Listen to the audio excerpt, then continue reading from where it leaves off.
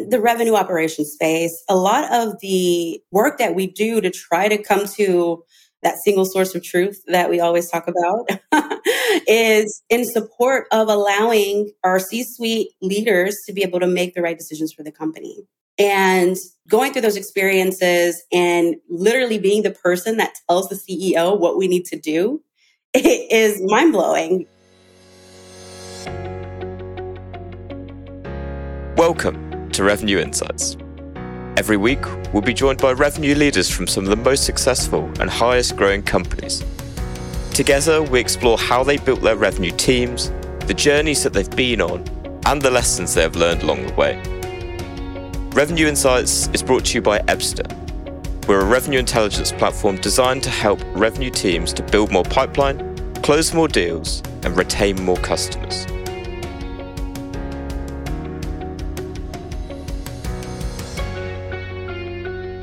Hello and welcome to this week's episode of the Revenue Insights podcast. Today, I'm joined by Brianna Yarborough. She's the co-founder of C-Model and serves as an advisor and executive leader for several high-growth startups. Brianna, it's lovely to meet you at last. Yeah, great to be here, Lee. Thank you for having me. No problem at all. We'll start where we normally start. I'd love to hear a little bit more about your story. I've mentioned kind of in the intro, you've worked at various different startups in tech. You've now started your own startup. So can you give a little more context around what that journey's been like? Absolutely. So, I started my career maybe 15 years ago. I'm based out of Houston, Texas. The natural path of any career in Houston, Texas is for you to go into oil and gas. That's what I did. I started in oil and gas and supply chain management and procurement, got a little bit of a finance skill set while I was in that role, lived and bounced around the country a little bit in Billings, Montana, Oklahoma, and then moved on to tech. And it was completely a fluke. Like, it was not intentional at all. I just had an opportunity fall into my lap. It was a cybersecurity company and everything was great. Operations and strategy management. The chief strategy officer was supposed to move to Houston from California. Never did. So I was pretty much the chief strategy officer here in Houston. What a great way to level up your skill set, just be thrown into the fire, right? And then a couple of other companies, I've done AI and customer experience and machine learning, as well as employee development and learning and development for ed tech companies. And throughout that career, it kind of remained in the strategy and operations realm. And then it kind of pivoted into finance. And so I went and reported into the CFO within tech altogether, always reporting into someone in the C-suite, which is also an interesting dynamic for the tech world, right? But going to this finance role and determined that there was a need for business intelligence. We had disparate systems. We had data that was not matching up. I'm sitting in finance and trying to forecast and understand where we are from a financial perspective so that we can report up to the investors and the board members. Unable to do that because what we're getting from sales doesn't match what we have. And we're just finding that all of this is just a cluttered mess. And we've got years of background data because the company had been in existence for about 6 or 7 years. And no one had thought about just turning on the integration or just, how important it is for our information to match what other stakeholders internally had on their end. And so I became the director of financial planning and analysis. And then we tagged on business intelligence. And then we tagged on revenue operations. So I'm the director of these 3 different but very related departments. And it was life-changing for the company, grew the revenue by 300% in 1 year, and was really able to integrate our systems and create a single source of truth and build out dashboards that made sense. So we knew exactly where we were and we didn't have to spend the weekend running numbers and crunching things in, Google Sheets or Excel or whatever system. And then from there on, I did some consulting for a while, very passion-driven for me. I did consulting primarily for founders of color. And that was just something that spoke to my heart as a DEI champion. And I did that for a while and got to be in a variety of different organizations, helped an organization understand that they were a PLG product when they didn't know. They just wanted to create something. They created it and they were hitting the ground running, but selling it like an enterprise tool. And it was not right for them. And so just making it available for purchase on their website grew their revenue by 20% in one quarter. So that it was instrumental. The proof is always in the pudding. When you get to see those results of your efforts that you put into things, it's really rewarding. And then that brings me to today, all of that journey and all of that experience. 1 year in tech is like 5 years in the regular dinosaur world. So I really have like 100 years of experience. but all of that experience led to, me just kind of networking on LinkedIn and meeting new people. And I came across Tisha Cable, who is my co-founder of C-Model and the CEO of C-Model. And we really started talking about, at the time, she was a VP of business ops for a major sales sort of ed tech company. And we started talking about all of the things that, were missing in the technologies that we were currently using and what we wish we had and what good looked like, and decided to build C-Model. And so C-Model is a decision intelligence SaaS company who provides insights and recommendations. That's the icing on the cake. The recommendations to CEOs and leaders who really want to grow their businesses. We have a proprietary decision support engine that aggregates all of the critical business data across the entire company. And we use machine learning to analyze those metrics, assumptions. We use benchmarking. We have an expert network that also provides insights and helps us kind of concatenate all of the information that is coming across from all over the place to bring down here. This is what we've noticed. Your, for example, CAC spend and return on investment from that CAC is not what it was last quarter. And these are the reasons why. Maybe something's going on in the industry. Maybe something's going on in the market. Maybe you have a competitor that is leading or taking over sort of the market share. That's what our system does for CEOs. Amazing. Just before we kind of go down the route of C-Model a little bit more, of the companies that you have kind of worked with and consulted on, in terms of size, are we talking like, usually kind of small tech startups, or have you also been on the, more enterprise size of the scale? Oh, both. It's definitely been a multi-million-dollar deal for 1 year, all the way down to PLG. You can put this on your company card on a monthly basis. Beautiful.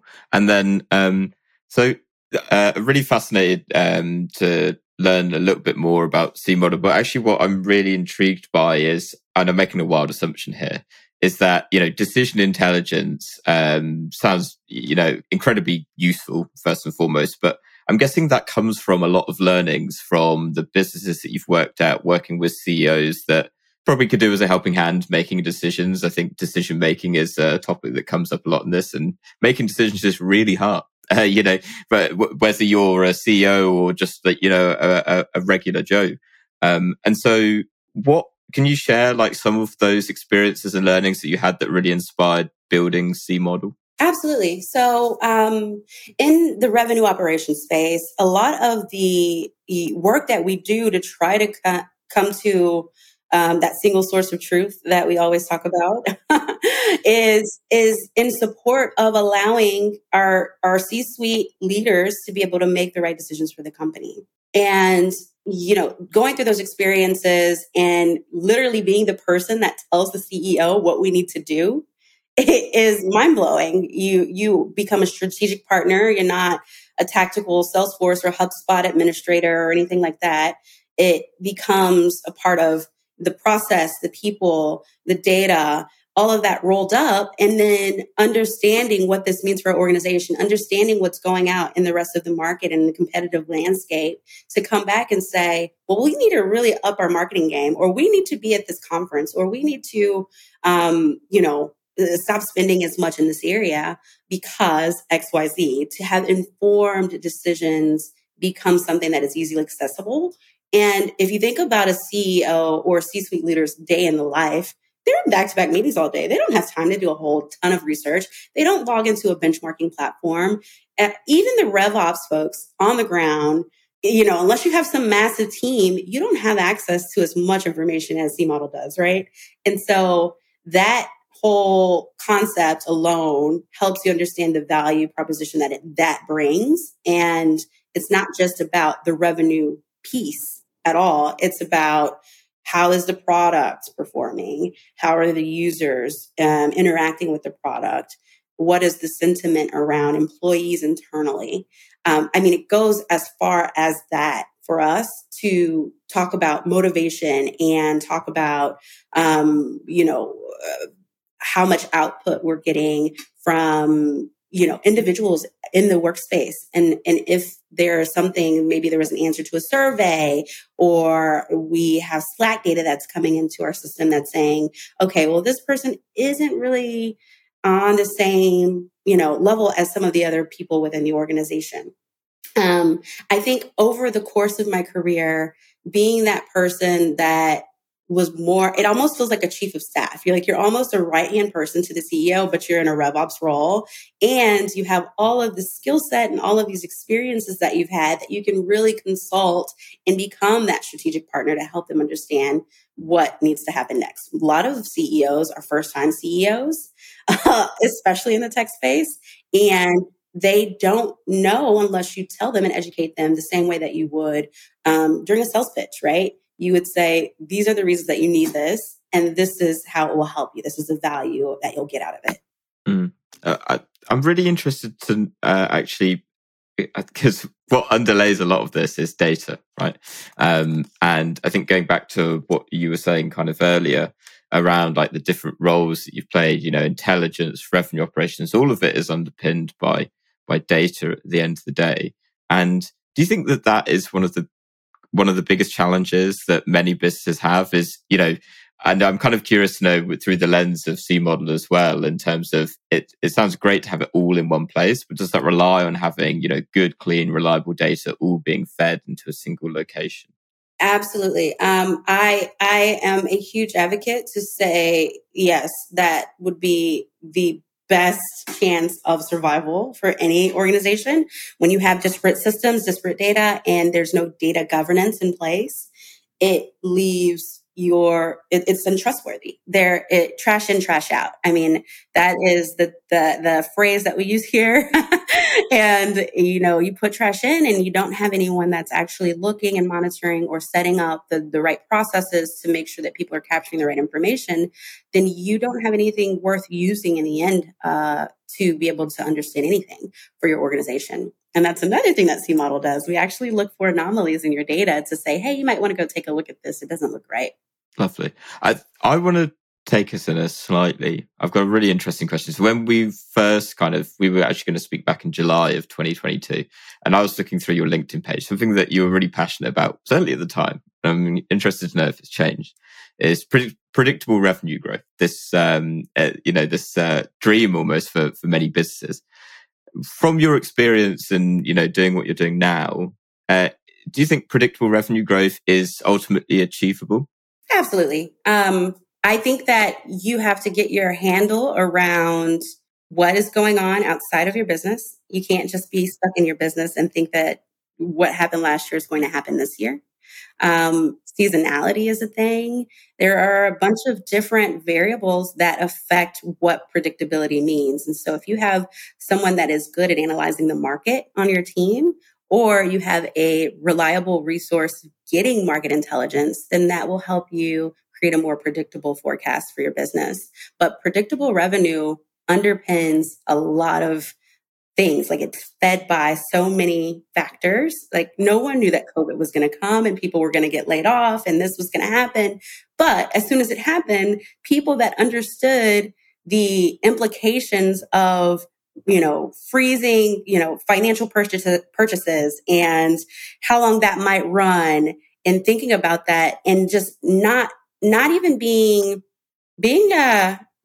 conservative about it. Like, let's be realistic about this and try to see how long our business can last with our current employee group and what we need to do to cut back on specific areas so that we're not affected in the same way that these other companies are affected. So just kind of being on the lookout for what might happen, what might come that might throw you off a little bit, but also the predictability is very much so attainable. It just takes you doing the extra step of doing the research.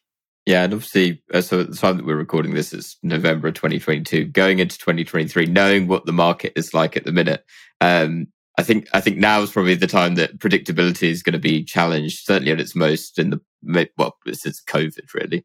I'm interested to know from businesses that you've worked at, and arguably for C Model, although I know kind of at the stage you're at, you might have a slightly different approach to it. When it comes to planning ahead for the year, and what would you say your approach is to it, and how do you achieve that predictability? Yeah, absolutely. So I start off with reviewing historical data. How have we performed so far? What was it like last year? Who was on a team and who was not? Who just got here and needs to ramp? There's a lot of questions that I ask. It's about asking all of the right questions and to the right people. And so, if an organization says, I want to grow by 20% next year, we need to do a top-down analysis and we need to do a bottoms-up analysis, and we need to see if our numbers match and do them separately. And what does it mean to stretch our quotas? What is our quota attainment to begin with? Do we need to hire more people, or do we need to do something like be more intentional about the pipeline that we're generating, instead of just letting all the leads come in? Maybe we need to come up with a new discovery sort of questionnaire or strategy as we're thinking about the types of people that we're actually spending time and energy on, because time and energy equals money. And so that would be my answer to that question. And I really think that, with all of the questions answered and building out your forecast or using the right tool to house your forecast, it really helps you stay on track of things. I have noticed from a lot of companies that I've worked for that they're just not data driven at all. And they don't plan, and they don't look at their pipeline, and they don't look at how they are doing from forecasts versus actual on a regular operational cadence. And that's what gets businesses into trouble. And so I would say, yes, plan accordingly, ask all the right questions up front, think about your ramp, think about all of the sellers that are involved, think about your implementation, your time to revenue, because you have revenue recognition implications that are different for every company. It might take one company 12 weeks to implement someone or onboard them onto their tool or technology or service, or they could be provisioned immediately and you start, gaining that revenue right now, right then. And so it depends on the company, the nature of the business. And regardless of that, ask the right questions, think about planning, and measure yourself against it. Something that you said, I'm curious to know the answer to. You mentioned that, and a number of businesses, don't have data and they're not planning. To me, that's kind of baffling in a way. But that's how my brain works, because I need to have a plan for everything. So why do you think some businesses don't have data and don't have a plan? I think that they're working in silos. They don't have a revenue operations structure. And when I come into the picture, I'm asking these questions and they're like, we didn't even think about it. Or we didn't have someone to do that work. We got the system, but we don't have a data governance plan so that anyone is making sure that these, we're crossing our T's and dotting our I's, within the system. And we're just going off of whatever the dashboard says. And then you go and you dig into the data and there's, 150, 200 line items of things that they're disqualified or they should be closed lost or any of that, and so while the companies that I'm referring to tend to be non-tech companies, because RevOps has become fairly industry agnostic, it also happens in the tech world.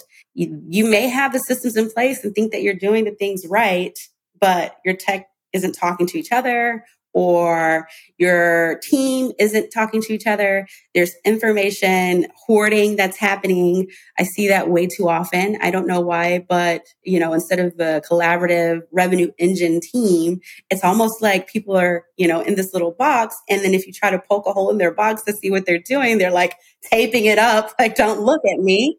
But yeah, I think that's some of the trends that I've noticed across various companies is you'll put the system in place and you just won't follow through with educating people, enabling people to use it properly.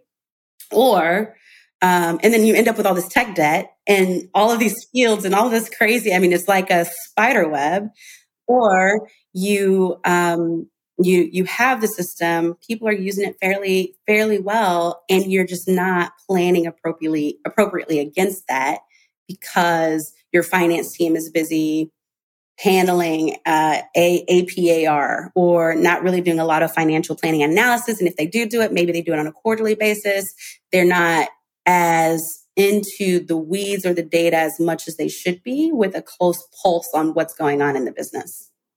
I'm really intrigued to know, with that in mind, from C-Model's perspective, what is the most important thing that you are planning for going into 2023? Yeah, the most important thing that we're planning for is our revenue. We're looking at what's going on in the market. We're looking at our competitors and our competition, and we are planning to, really immerse ourselves in the conferences. We were backed by AWS earlier this year, and we'll be at the conference later this month. And so really building up the network and building up the, I would say, buy-in and relationships that it takes to have people see what we're doing. Because if you're not visible and you're not creating awareness, then you're invisible. And, also just building up that pipeline and building up those relationships so that we not only have friends that think of us when someone needs our technology, right? But also, because relationships are super important. And that's another thing that I love about the revenue community altogether is that we always look out for each other. If we have questions, I'm always available. People are always in my DMs asking me questions or wanting mentorship or whatever. And I think I say yes too much sometimes, but it works. And I am always willing to pay it forward. Yeah. At one point it was me, right? At one point I didn't know what the heck I was doing and I had to figure it out. And so helping hand. I don't know how you have time in your day to have so many people out, right? So barely. Yeah, I'm very much in the same boat of very happy. What was the advice was always, say yes to everything. You never know where it will take you. Well, after a while, you build up so much debt saying yes to everything that it's like, okay, can't actually do the things that I need to do now, which becomes slightly troublesome. Something that I really wanted to ask you that came to mind when we were chatting at the beginning, as we've kind of touched on, you've worked at businesses both large and small. And what have you learned from building businesses that you're now taking into building your own business? What are the foundations that you're putting in place? I would say that some of the foundational aspects that we're putting into place is culture is important, right? The way that you treat people is important. And, that DEI underlying aspect of like who I am as a value, like the value that I have as a person is something that I'm taking into building C-Model. It'll be a place that, people want to work and they're excited about and they're happy about because they are treated fairly and they have a voice and the door is always open. That's one thing. Another thing that I would say is a foundational aspect of growing and building a business is being really good about thinking towards the future. You're future focused. You think about the present, you see the past. But if your eye is on the prize and you're working towards a goal, setting goals for yourself, setting OKRs, going out, killing them, and doing the same thing. What are the OKRs? What are the KPIs that relate and tell us the measurements on any of those OKRs? What are the goals that individuals have that they are doing to help us attain those top level goals? That is an important and driving factor for C-Model as well, so that we all have our piece of the pie, we're owning it, and we have accountability for it, and then we're going after it, and then by the close of whatever that particular time frame is, we've all reached our goal and we're thinking about the next thing. And so being very future focused and building progressively. Nice. And what would you, in the state that you're in at the minute, how many employees do you have now? We have about 12 people on the team. Okay, so you're up to 12 people. And I know to our listeners at home, we'll be coming at it from, businesses the same size and much bigger businesses. Particularly to some of those larger businesses, often you can't be as agile, you can't be as nimble. But what what advice would you give from a smaller business to pay it forward really to some of those bigger businesses of what they could do better, what they could do more progressively? Yeah. Oh, advice to bigger businesses? That's a good one, Lee. Get rid of your red tape. Stop getting in the way. Don't get in the way. It happens way too often. Everyone is the police or the sheriff in town, and you're really just a blocker. You're a bottleneck. And so the experiences that I've had is very long, drawn out procurement processes. By the time the deal closes, or by the time we get ready to actually get this closed, the client's going to walk away because they know what it feels like to work with us. And we're hanging things up because it has to go to legal and procurement and, security and over here. I'm not saying take everything and do everything, but very much so make your processes internally more efficient. Set SLAs for yourself and your internal departments to say anything client facing will not sit with this team for more than 24 hours or 48 hours, and stick to it. Oftentimes I just see things, 2 months out. Why isn't this signed? Why isn't this done? Why isn't this implemented? And the answer is kind of like, oh, it's been sitting over in this team's, desk on their lap, and they haven't gotten back with us. And be responsive, and just hold yourself accountable. One, that was a really good response. And two, I think it's a fine line, right? Because sometimes at smaller businesses there are no processes, and it's carnage because you're really trying to work your way out as you go. And then ironically, there's a fine line where it kind of tilts the other way, where you end up with so many processes that it actually becomes just an absolute mess. And red tape is a really good way of putting it. And actually finding a balance between the two. I think I was speaking to someone recently who was saying a similar thing for actually as part of the planning process, like taking that into consideration of removing some of those blockers and improving some of those efficiencies, because they're often things that you really don't get good visibility over. That is. With going back to the theme of obviously 2023 coming out pretty quickly at this point, what advice would you give to businesses that want to hit the ground running? That from the first day of January, assuming that their financial year obviously runs from beginning of Jan to the end of the year, or in fact whenever it runs. How do you normally work with how have you worked with businesses in the past? And I think you've already touched on it for C-Model at the minute. What advice do you give to actually hit the ground running from day one? Yeah, absolutely. Definitely, I started my planning process last month. Within the beginning of the last quarter of your fiscal year, make sure that you're doing your planning and thinking about all of the OKRs and strategic initiatives that you want to roll out for the organization to help the company progress forward. And if you can, if this is possible, I know December is a hit or miss for a lot of companies because of the holiday, but if you can, I would do a looking back, right? And like we have kickoffs all the time, sales kickoffs, or revenue kickoffs.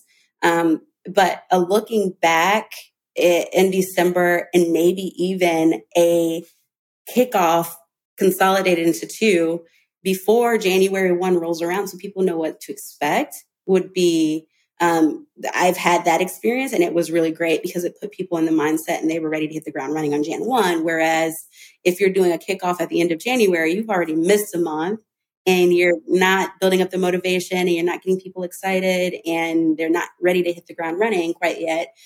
They've just been working how they were working last year, and you've definitely lost out on some time. But I definitely think that, always celebrating the wins and patting people in the back, giving them, the feedback and the ability to learn and level up themselves, thinking about professional development within your planning. That is also important. You're only as good as your people. And if your people aren't, stretching themselves and thinking about ways to learn and develop, they're just remaining stagnant and they're going through the motions. You want to be surrounded by the smartest people in the room. I've heard people say, I'm not hiring anyone smarter than me. And I'm like, I'm hiring everyone that's smarter than me. Like, what? What do you mean? And so that's another aspect. Your your end of year sort of closeout cycle and the beginning of the year kickoff and getting ready to hit the ground running should entail not only the numbers and the forecasts and the compensation planning and all of the things that we currently do, but it should also be about, well, what are our goals for next year? What are our things that we need to achieve and accomplish? How much are we going to grow? How do we expect to get there? How are we going to enable our people to do that? Beautiful. As we kind of move to the end of our chat, something that I am kind of intrigued about is, in fact, we've probably potentially touched on it already, but is there a particular project that you're working on right now that you're particularly passionate about? I know that you're kind of at the end of your year, kind of looking ahead, looking to, start with events and conferences and stuff like that. But is there anything kind of beyond that? Or is that really like main focus now of, okay, 2023 is going to be our year? Yeah, 2023 is going to be our year. It absolutely is. I cannot say that enough. 2023 is our year.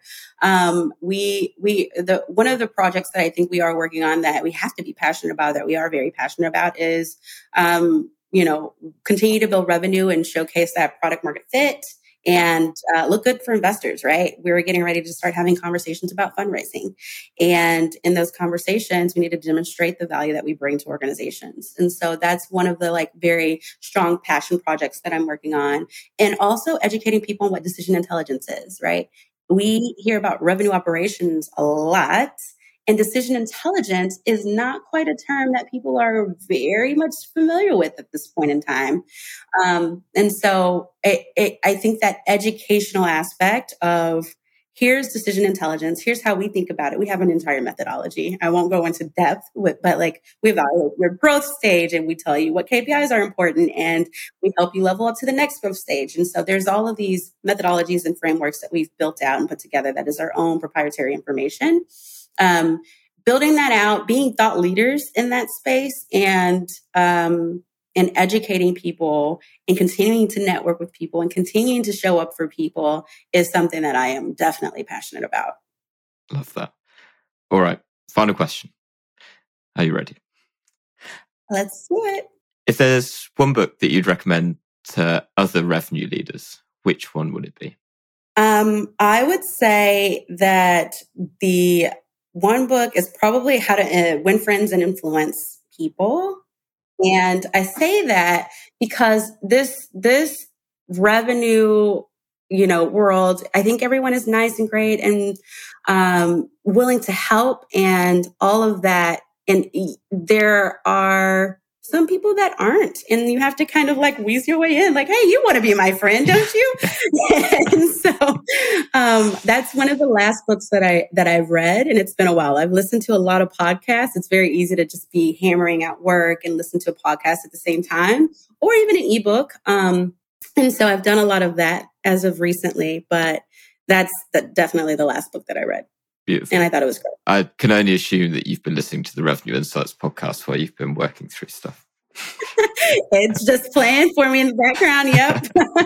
Gaining knowledge. Knowledge is power. I love it. All right, Brianna, I know you're super active on social media and in communities. To listeners or audience who wants to learn a little bit more about you and decision intelligence as well, where can they find you? Yeah, I am on LinkedIn. I know people are super hot on Twitter. I haven't picked up that train yet. I'm not on that boat yet. But I'm very active on LinkedIn, and you can find me, Brianna Yarborough, and C Model. Look up C Model, and there I am. Awesome. We'll put links down to that in the show notes. So awesome. It makes it a little easier for them. Wonderful. Brianna, it's been great to have you on. It's been great to chat. And to everyone listening at home or in your car or while you're working, clearly. Thanks so much, and we'll catch you next week. Thank you.